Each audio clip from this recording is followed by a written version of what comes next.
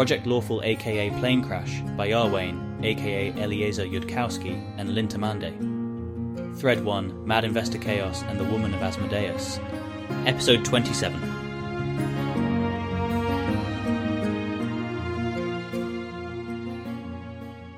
It got a little cold and lonely up on the roof without Carissa to lean against.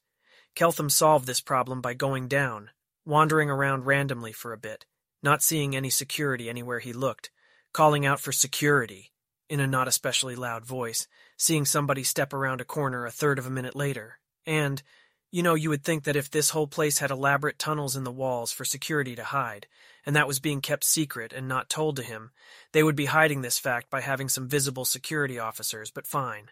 Anyways, Keltham then asked if there was such a thing as magic to keep him warm, since the roof had no obvious switchable infrared lamp heaters, and the problem got solved. After that, the roof was about as good a place to think as his bedroom, with an increased probability of later Carissa materialization. Keltham is currently wondering if maybe Galarian just sort of collectively lacks the form of law-aspiring thought, where, if you have a problem, you try to think of a way you could rearrange reality such that you wouldn't have the problem anymore. It would explain everything he's seen in one sense, but explains too many things he hasn't seen in another. Somebody invented stairs as a solution to the problem of climbing to the roof, thereby falsifying the general form of the theory.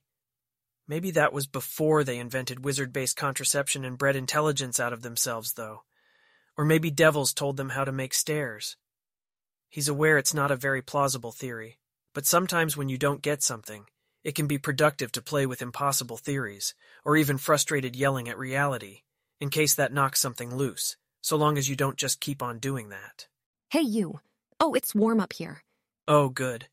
It was getting too cold for me all by myself without you, so I reacted to this unsatisfactory state of reality by visualizing alternative and better ways reality could coherently be, and seeing if any of those alternative states of affairs were attainable by my actions, which led to me asking a security officer if there was any magic for staying warm.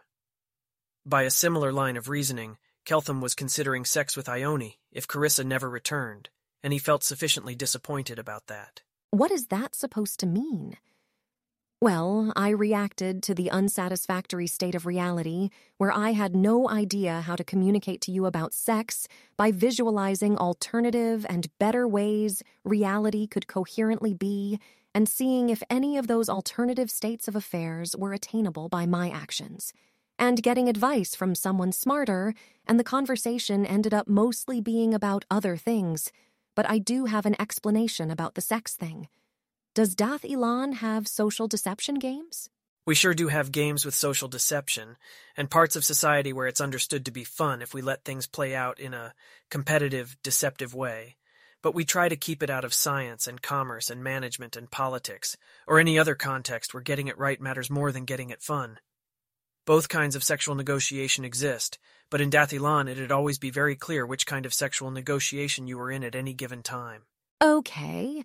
In Galarian, people mostly do the games with social deception kind of sex, and I wasn't actually planning to because my incentives are very strongly tilted against accidentally confusing or alarming or upsetting you, but we don't strictly delineate them, and I wasn't assuming you weren't planning to, and I was slightly worried the entire concept is one good people don't invent. I am glad that they do. They'd be missing out on a lot of fun. I do not, in fact, understand the thought process whereby this was a sufficiently worrying thought that you needed to consult your best local equivalent of a keeper, but it's okay that I don't understand that. I don't expect to understand everything for a fair while, and you don't need to explain it in any more detail, if you'd rather do other things with our time. I express clear acceptance and affordance for you to suddenly need to go check with keepers while talking to the alien, whether it was yourself you were trying to protect by doing that, or me. I don't know whether my own statement there makes any psychological sense to you, as something that a person would naturally say in my position, but it's a sincere speech act for whatever that's worth. I think I understood around the edges of it. If I'd properly had that thought in so many words, I would have just said it, but instead, I just noticed the confusion, and all of the attempts I generated to communicate it started 100 steps back in very confusing territory, which I am going to blame on all this talking to an alien miscalibrating me about how impossible to expect communication to be. And now I think I do want to do other things with our time, if you want to. Sounds good to me. Retrieve an item from the conversational recursion layers all the way back to Dathilani's sex technology questions, or pick up somewhere else. Sex technology? Is there sex technology for turning into a dragon so you can have sex as a dragon? He leans back against her, like when they were on this part of the conversational stack before, restoring the state of the earlier function call. Probably not, and I'm considering how close somebody has gotten, but first I need to know what a dragon might be. They are reptilian, magic. What we call sorcerers, they don't have to shape the magic deliberately. They can do it from intuition, and don't die of old age. They just keep growing larger. Ancient ones are 1,000 feet long and wouldn't be able to fly at all if they weren't very, very magic by that point. Usually, people polymorphing into dragons to have sex go for smaller ones because polymorphing things much larger and more magical than your native form requires very powerful spells. They breathe fire or spit acid or various other nasty things depending on planar affinities. Yeah, we can't actually do that. Closest anybody would have come materially would be building a giant mechanical thing that could have sex with you, or that you could control to fuck somebody. And though it's sort of a cheating answer, well, cheating is technique. So, I expect that the closest people have come to that experience is that there's probably some set of drugs you can get in a shop of ill-advised consumer goods which will let you, I don't know, put on a costume or stare at a moving picture and experience that you are a dragon with some amount of hallucinatory sensory remapping. But if I have to resort to saying that's how we do it, then you win in terms of the technology question. To be fair, I can't personally do that either. As a mere third circle wizard, I can turn into any woman you've ever met or heard of, but only for 6 minutes, and they have to be humanoid. Okay, I hopefully won't have to suddenly go meta too often, but for purposes of rapidly learning how romance works around here, that was totally a probe to find out what kind of women I find physically attractive, right? Where the fact that you can and will call any bluffs by transforming into that person forces me to be honest. And on my side, I can choose between flattering you by listing women who look more like you, or teasing you by listing, say, Lrilatha. Because that would, not that this is a problem or anything, that would definitely be complicated romance rather than straightforward romance in Dath Ilan. Huh. That's straightforward romance around here. Complicated romance involves hiring specialized seduction devils to test people's monogamy commitments who've made them or something. Anyway, I don't have much riding on being your type, because every girl you're going to find here's got light brown skin and dark brown eyes and hair. Saying Lrilatha would be a complicated romance response, because the possibility is real that she'd hear about it. I think maybe my mental delineation is whether we have introduced non-romance stakes. She's kind of bad at not telling Keltham things. This is a bad thing to be bad at. Oh ho, are there other varieties of girl to be found elsewhere in Galarian? Perhaps I should ask for pictures before I decide. Are there not in Dath Ilan? Peoples native to different countries look different. They have dark skin near the equator, and people far up north are very pale with very light hair, and people in Tianxia look. Tian. I don't know how to describe it exactly, but it's very distinctive. Their face shapes are different, and their hair is finer and thinner and black, even though they are pale. We don't have that, no, because anyone can go anywhere with a quarter day's cost of labor. Even if we started out with less travel way back when, after a few generations of everybody mating with everybody all over the planet, I guess all the heritages just blended together. People probably cared at all about preserving variety of appearance. Back when that variety was dying out, it's just, there's so many other things to select on when you try to decide who you're going to have kids with. And it's so much not a place where it'd be governance's place to solve the collective problem by telling people they needed to start doing assortative mating on appearance instead. Forbidden costs? Not much of a reward. Even in Dath Ilan, we can't get all the public goods at once. Huh. Well, that makes two things Galarian has going for it on the sex front. A reasonable match of sadism and masochism and distinctive races. I have heard Chelish men assert that northern girls are the prettiest, but they were at the World Wound and might have been just trying to win points with the locals. Couldn't Carissa just observe whether they said the same thing around only other Chalish people? Not being able to clearly tell on the meta level whether or not it is currently a time for social deception games to be going on seems super inconvenient, and like somebody could get hurt.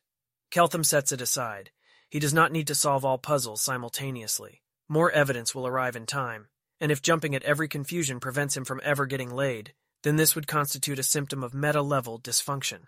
Like, it's one thing to do that when confusions happen once an hour, but another to do it when they happen once per minute. Instead, Keltham says, "Now I really want to ask what you think is the best thing Galarian has going for it sexually, but spoilers." Well, I don't know if it's a spoiler if we can't do it. There's a 7th circle spell called Waves of Ecstasy, which incapacitates everyone around with overwhelming pleasure, and I don't think that's the best thing Galarian has to offer, but if it were, it seems like it wouldn't really be a spoiler for our evening, myself not being 7th circle. Yet. That sure does sound like the absolutely classic example of something you'd only see in a shop of ill-advised consumer goods. Wait, wizard spells are like that because they've mostly got to be useful in combat, right? Is there a class of combat someone can best fight with waves of ecstasy? Because that sounds like... Taldane doesn't have the word for trope. A particular literary theme. I think it's a modification of a very similar spell that incapacitates everyone around less pleasantly. But no, there are no monsters I've ever heard of whose secret weakness is sexual pleasure. And Galarian doesn't have the thing where, if there were monsters like that, you wouldn't find out until you passed a sexual experience test. So if you haven't heard about them, they probably don't exist. Check? Some places in Galarian might have something like that, but Cheliax does not withhold any information about the weaknesses of monsters from its soldiers deployed at the Worldwound. So yes. Right. Sometimes I forget that you're a seasoned emergency response official on a level where I don't even know who in civilization would be comparable to you. Even best-on-continent championship medical responders probably don't stack up to literally actually fighting alien invaders every day. There are championship medical responders? How do you evaluate them against each other? Presumably, they haven't all addressed the same emergencies. Standardized trials, of course, with prediction markets about performance under real future possibilities, in case somebody is only testing well in a way that the markets can notice. Oh, you were probing about people I find attractive, so I can't show her to you until I learn an illusion spell, and maybe something that boosts my memory. But in terms of people I would have screwed if I could have made it to where I could screw almost anyone compatible and available... background. There's this one woman who was, on scores alone, the second best endurance medical responder for a region containing a quarter of the planetary population.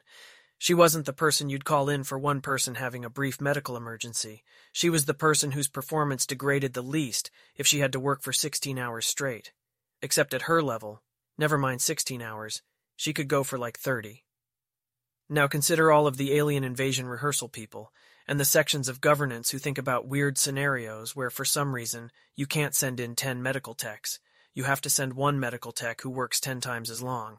Everybody wanted her in their weird emergency response plans. The #1 endurance medical responder for her region wasn't into working with governance on weird scenarios nearly as much, or the #1 people for other regions, they just wanted to spend all their time responding to medical emergencies, go figure. So she was like spending half her time on actual patients, and half of her time maintaining all of her certifications for being hypothetically called in on every imaginable kind of weird medical emergency by every branch of exception handling. Lots of people watching the transmitted moving pictures of her doing that, treating simulated aliens that famous authors dreamed up, things like that. She was rank 5 famous, only 1 in 100,000 people had more identity recognition than her.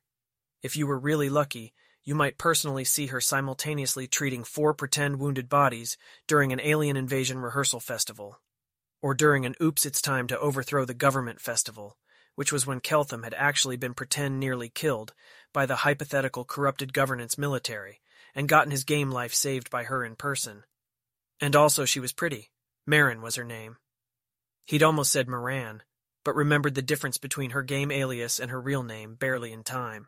Which is a little embarrassing for somebody who was once your teenage crush. Because it is entirely hypothetical, the idea of a crisis where one person might need to work for 30 hours straight. Carissa, being a wizard, hasn't done it, herself, and she can certainly appreciate the exceptional talent inherent in not having your performance degrade over the course of 30 hours. But clerics at the Worldwound work hours like that during every rush, at least once every month. To be the right trade for Asmodeus, Keltham does not have to solve everything, or even 0.5% of everything. If he teaches us metalworking, that would be enough. Neat, she says, and giggles. How do alien invasion rehearsal festivals go? Well, just because we don't have endless hordes rushing at us from the chaotic evil afterlife doesn't mean we'd like to all pathetically roll over and die if someday we did get invaded, though usually we'd suppose them to be invading with machines or cleverness, so we try to prepare ourselves, rehearse for it just in case. Some of the best writers and the best just-in-case military people, and maybe some keepers, I don't know, all get together and plan out how they would invade us if they were aliens with particular capabilities. Then during the Alien Invasion Rehearsal Festival, they get to tell us, this city got wiped out, or everybody in this region just got mind-controlled, or whatever, and then everybody in the region who got mind-controlled will pick up whatever pretend weapons they get issued and rush over to pretend to try to kill the rest of us. And, that also increases resilience if someplace gets hit by a catastrophic earthquake, because people have rehearsed who to coordinate with and which houses to check and how to look for bodies before their brains rot. That sort of thing. But running it as an alien invasion rehearsal festival instead is more fun. Sex technology. Sexy alien invasion rehearsal festivals, yes or no? Has absolutely happened on a citywide scale, but only in a city where everybody opted into that, and all the underage kids got sent away for that day. Are kids not allowed to participate in sexy alien invasion rehearsal?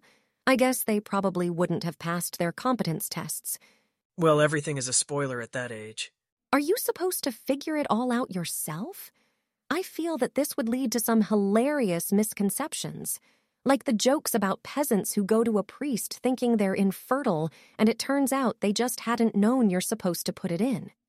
You try for a period to see where you end up on your own, and then you learn about the standard optimal way of doing it, as opposed to, starting out by knowing all about how it goes. That sounds a lot less exciting. Girls would get pregnant if they didn't know how to avoid that. Carissa has been specifically directed to stop entertaining opinions about things like that. It's bad for her eternal soul, and to stop telling Keltham things for no reason. It's bad for her longevity. Maybe another thing we're doing all wrong for foolish reasons, she says. I guess you could ask the girls if there's anyone who has no idea what she's doing. That sounds a bit more dangerous in a world where there's serious diseases transmitted by sex and no cheap contraception, though I guess a wizard could afford to solve both of those. But you don't seem like you'd be able to afford clever infrastructure for keeping secrets like that, from only exactly the people who can afford to stay ignorant, so I'm mostly guessing you're joking? He's already good enough at inference, it's hard to gloss over things. Yeah, I would be surprised if you found any takers in Chiliax. There are some countries that protect their daughters from sex by not letting them near men, instead of by telling them about it. So I guess you could try to meet those once we steal all the women from all the countries that don't let them do things. That's the most horrible take on spoiler protection that Keltham has ever heard.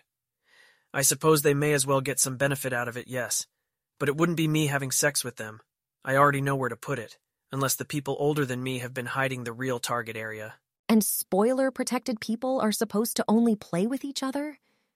She's not going to ask. I think it's sweet how you get angry about the women in the countries that don't let them do things. I get angry about that, but most people don't. And I think I started feeling specifically fond of you as an individual instead of as the vehicle for the most important thing that I can reasonably do when you first heard about it and decided we should steal them. You're angrier than average, huh? Guessing that's not so much because it was your choice of diverse cause area, and more because there's so many even worse things to worry about in Galarian if you pick based on calculation instead of emotional pull. Yes.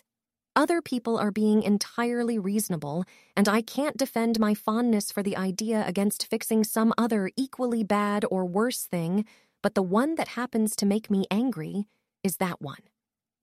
It is a reasonable thing to be angry about. I will not mind if all of you take it a little slower on telling me even more things to be even angrier about, if there isn't any reason I need to know right away. Rapidly learning about lots of things to be angry about does not sound optimal for my mental state. I'm not a keeper. Yet, says a tiny voice inside him, which Keltham decides after a due pause is probably due to internal pessimization over things for internal voices to say, rather than due to internal prediction from knowledge he hasn't acknowledged to himself. And that's also the advice I got from someone who sort of was, in a manner of speaking. Well, not at all, actually. She thought of it herself, but it's a good excuse to stop telling him things, which she should. That I should be aiming at telling you about decision-relevant bad things rather than about ensuring that in the smallest possible time interval, you know all of the awful things in a world full of them. Except we don't totally understand your decision procedures, so I shouldn't try to have that much ownership of it on my own. But that, it seemed likely to him we might err on the side of trying to press right on through every awful atrocity that Chelish parents protect their children from knowing of. And I know more of them than a usual adult, even, because of the world wound. We can take it a bit slower. You're bearing up very well under it, but, conventional wisdom in Cheliax, which you might think is very foolish, is that the more important someone's business, the more important they have lots of nice things. Well, sure. That's why we coordinate to pay people who produce public goods for us, and why it's considered a good thing that people who produce not-so-public goods become wealthy too. You want to incentivize people to do important things, and you also want them to be less distracted by unimportant things. If I didn't have something in my model producing that conclusion already, I'd have been confused why your society was giving me what is, by your standards, very expensive living conditions.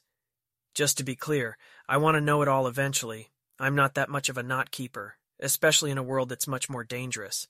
But if nothing else, there's got to be more sensible ways of prioritizing what I need to learn first than prioritizing it by how much it shocks me. Yes, of course. But I notice that now, tonight, we keep getting distracted away from nice things with horrible ones, despite agreeing that you need nice things very much. And I propose that that means we're doing something wrong. You make a compelling case. All right, let's see if we can go the entire rest of the night without talking about anything horrifying. Well, except that at some point before dawn tomorrow, I have to test my remaining cleric spells, and any appropriate warning signs on those should in fact be clearly laid out to me. But when it comes to everything else, if for some reason I need not to do something in the cuddle room, and the reasons are horrifying, you can totally not tell me why, just not to do it. And even if the reasons aren't horrifying, you still shouldn't tell me, to maintain plausible deniability. Oh, Taldane has a single-syllable word for that. That's helpful. Okay, don't turn into a girl with red hair and creepy fangs. That's all I've got, but I'll let you know more if I think of them. She totally did that on purpose. Right then, don't turn out to be asexual. See how you like hearing about what is very clearly going to be a very interesting story that isn't going to be explained right now. What does that even mean? It does not quite parse as celibate, and is obviously the opposite of sexual, but she doesn't know how to have sex in an unsexual fashion if she wanted to. I'll do my best while not knowing what that is. Some people don't have any sexual desires, or they don't find it in themselves except under very rare conditions, and obviously if you're the first sort and wish you weren't, you're never quite certain you're not secretly the second kind. Wait, that's a sad thing. Shouldn't have said it. If we were having advanced sex instead of beginner sex, I would propose that we hit people when they say sad things. Maybe for beginner sex, we could tickle people when they say bad things? With a feather? Are there tickle technologies? Oh, wow. There are people who gain arousal points from being tickled? Because I'm pretty sure I wouldn't, though I suppose we could very briefly try. Keltham decides not to say, because it would be another sad thing, that unless there's a secret population of Dathilani who do gain arousal from being tickled, a torture machine is not something you would be allowed to sell even in a shop of ill-advised consumer goods. Well, maybe if you put intrinsic surveillance technology into it, and only let people use it on themselves so they could practice being way too mentally disciplined.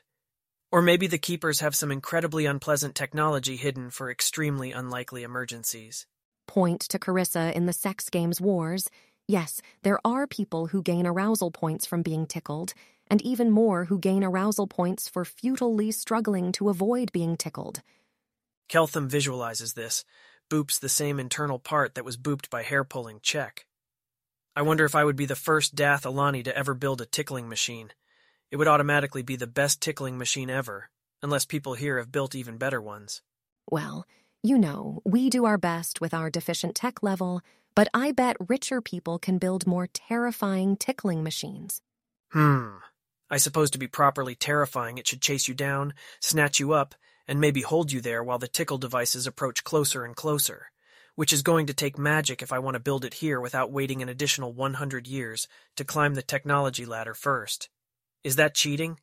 I ask, because I like to know whether what I'm doing is cheating, not because I'm going to do it any differently depending on your answer.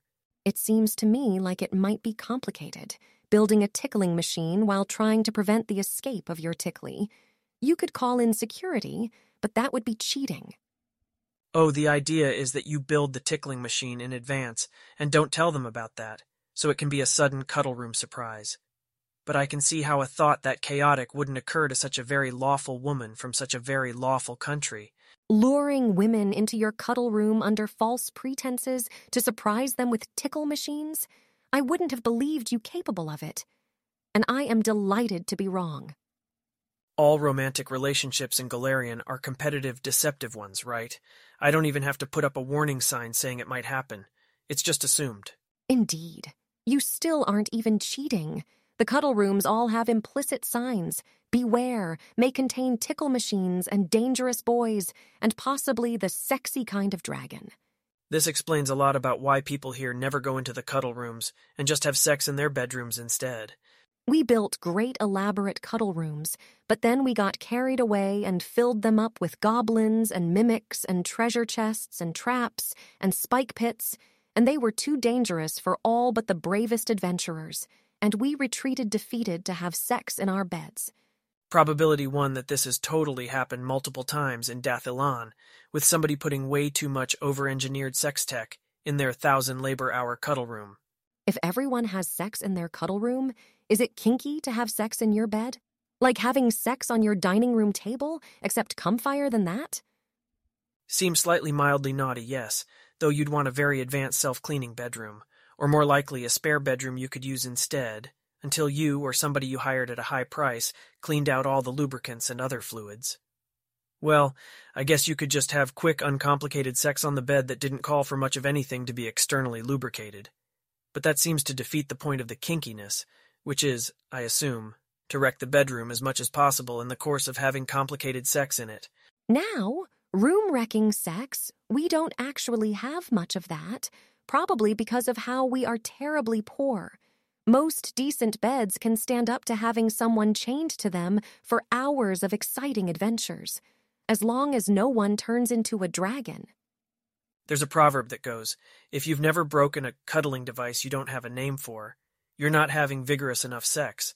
Of course, then, they started making ones that would not break under any realistic circumstances, and the proverb became obsolete, but it stayed in the language. Well, with magic healing, I feel we should be able to one-up you, but I admit I am not sure how. If you've never broken a spine, you're not having vigorous enough sex. If you've never broken an immovable rod, you're not having vigorous enough sex. If you've never broken an extra-dimensional sex dungeon, you're not having vigorous enough sex. But I have never broken any of those things, so I guess perhaps everyone I've slept with was very bored. Oh, it's part of a whole family of adages about being too risk-averse in cases where errors are recoverable. If you've never lost money on an investment, you're betting too conservatively. If you've never failed a test, you're taking lessons that are too easy. So for sex in Galarian, as practiced by someone who can afford healing spells, it would say that if you've never broken an ankle during sex, you're not trying sufficiently precarious sex positions. Carissa is having trouble imagining what kind of sex practiced by avowed non-sadists might nonetheless break ankles, but she decides not to ask. Perhaps she will learn firsthand, later, if she stops derailing the conversation. Well, I have never broken an ankle having sex either. I don't think I've broken anything more exciting than a uniform button. Well, let's not aim to correct that immediately. It seems like an activity that could legitimately be reserved for the third date or later. I don't think it counts if you do it on purpose anyways. We just have to keep escalating until something interesting happens. You're the expert. Maybe escalating until sex is positively dangerous is how they all handle their suppressed sadism. I had, in fact, been under the impression that between the two of us, you were the expert, but comparisons over expertise are better settled in domain contests than in argument. Well, on Galarian, people who like to hurt people just do that, and so there's less suppressed sexual tension pushing them towards bafflingly risky and furniture-destroying sex acts. So in that one specific dimension, you have us beat, but for everything else, a domain contest does seem called for. You're not dressed for it. 2 seconds and 3 zippers later, Keltham is displaying the Dathilani male version of plunging cleavage. Our clothing technology enables rapid adaptation to many purposes. Point to us. Wow, Galarian clothing. Well, probably someone has clothing that does that. Probably inheriting Countesses of Cheliax have clothing that do that, and Carissa should have asked about it as a higher priority than asking to be prettier. Carissa owns 3 outfits, her dress uniform and her undress uniform and her sleeping clothes, and they do not do that. Also, what was that mechanism? It looked mechanical. I will have you know, she says, slightly sternly, that I am with a heroic effort of will, refraining from derailing this flirtatious conversation to ask how your clothing fasteners work. But in the morning, nothing will deter me. They work very well, thank you. Your move, Carissa Sevar. Keltham is expending his own virtuous effort to avoid thinking about zipper patent licensing. Well, now you're dressed for the occasion, and I'm dressed for entirely the wrong occasion. I would be perfectly dressed to defend you from demons, but regrettably, security is doing that. Also, one sometimes breaks an ankle doing that, and I hear that breaking ankles is a third date sort of thing. Maybe I could defend you from a particularly aggressive nocturnal songbird or a bat. Keltham zips down an additional distance unit of cleavage, just because his technological superiority lets him do that so easily. I admit, I've never had a girl defend me from a bat on a sexual experience assessment, but you may be overestimating my prior corruption levels if you think you have to go that far for your next move. I'm going to steal those clothes and wear them to class tomorrow. This is your fair warning. And having said that, she doesn't want to give him time to dwell on it, so she kisses him.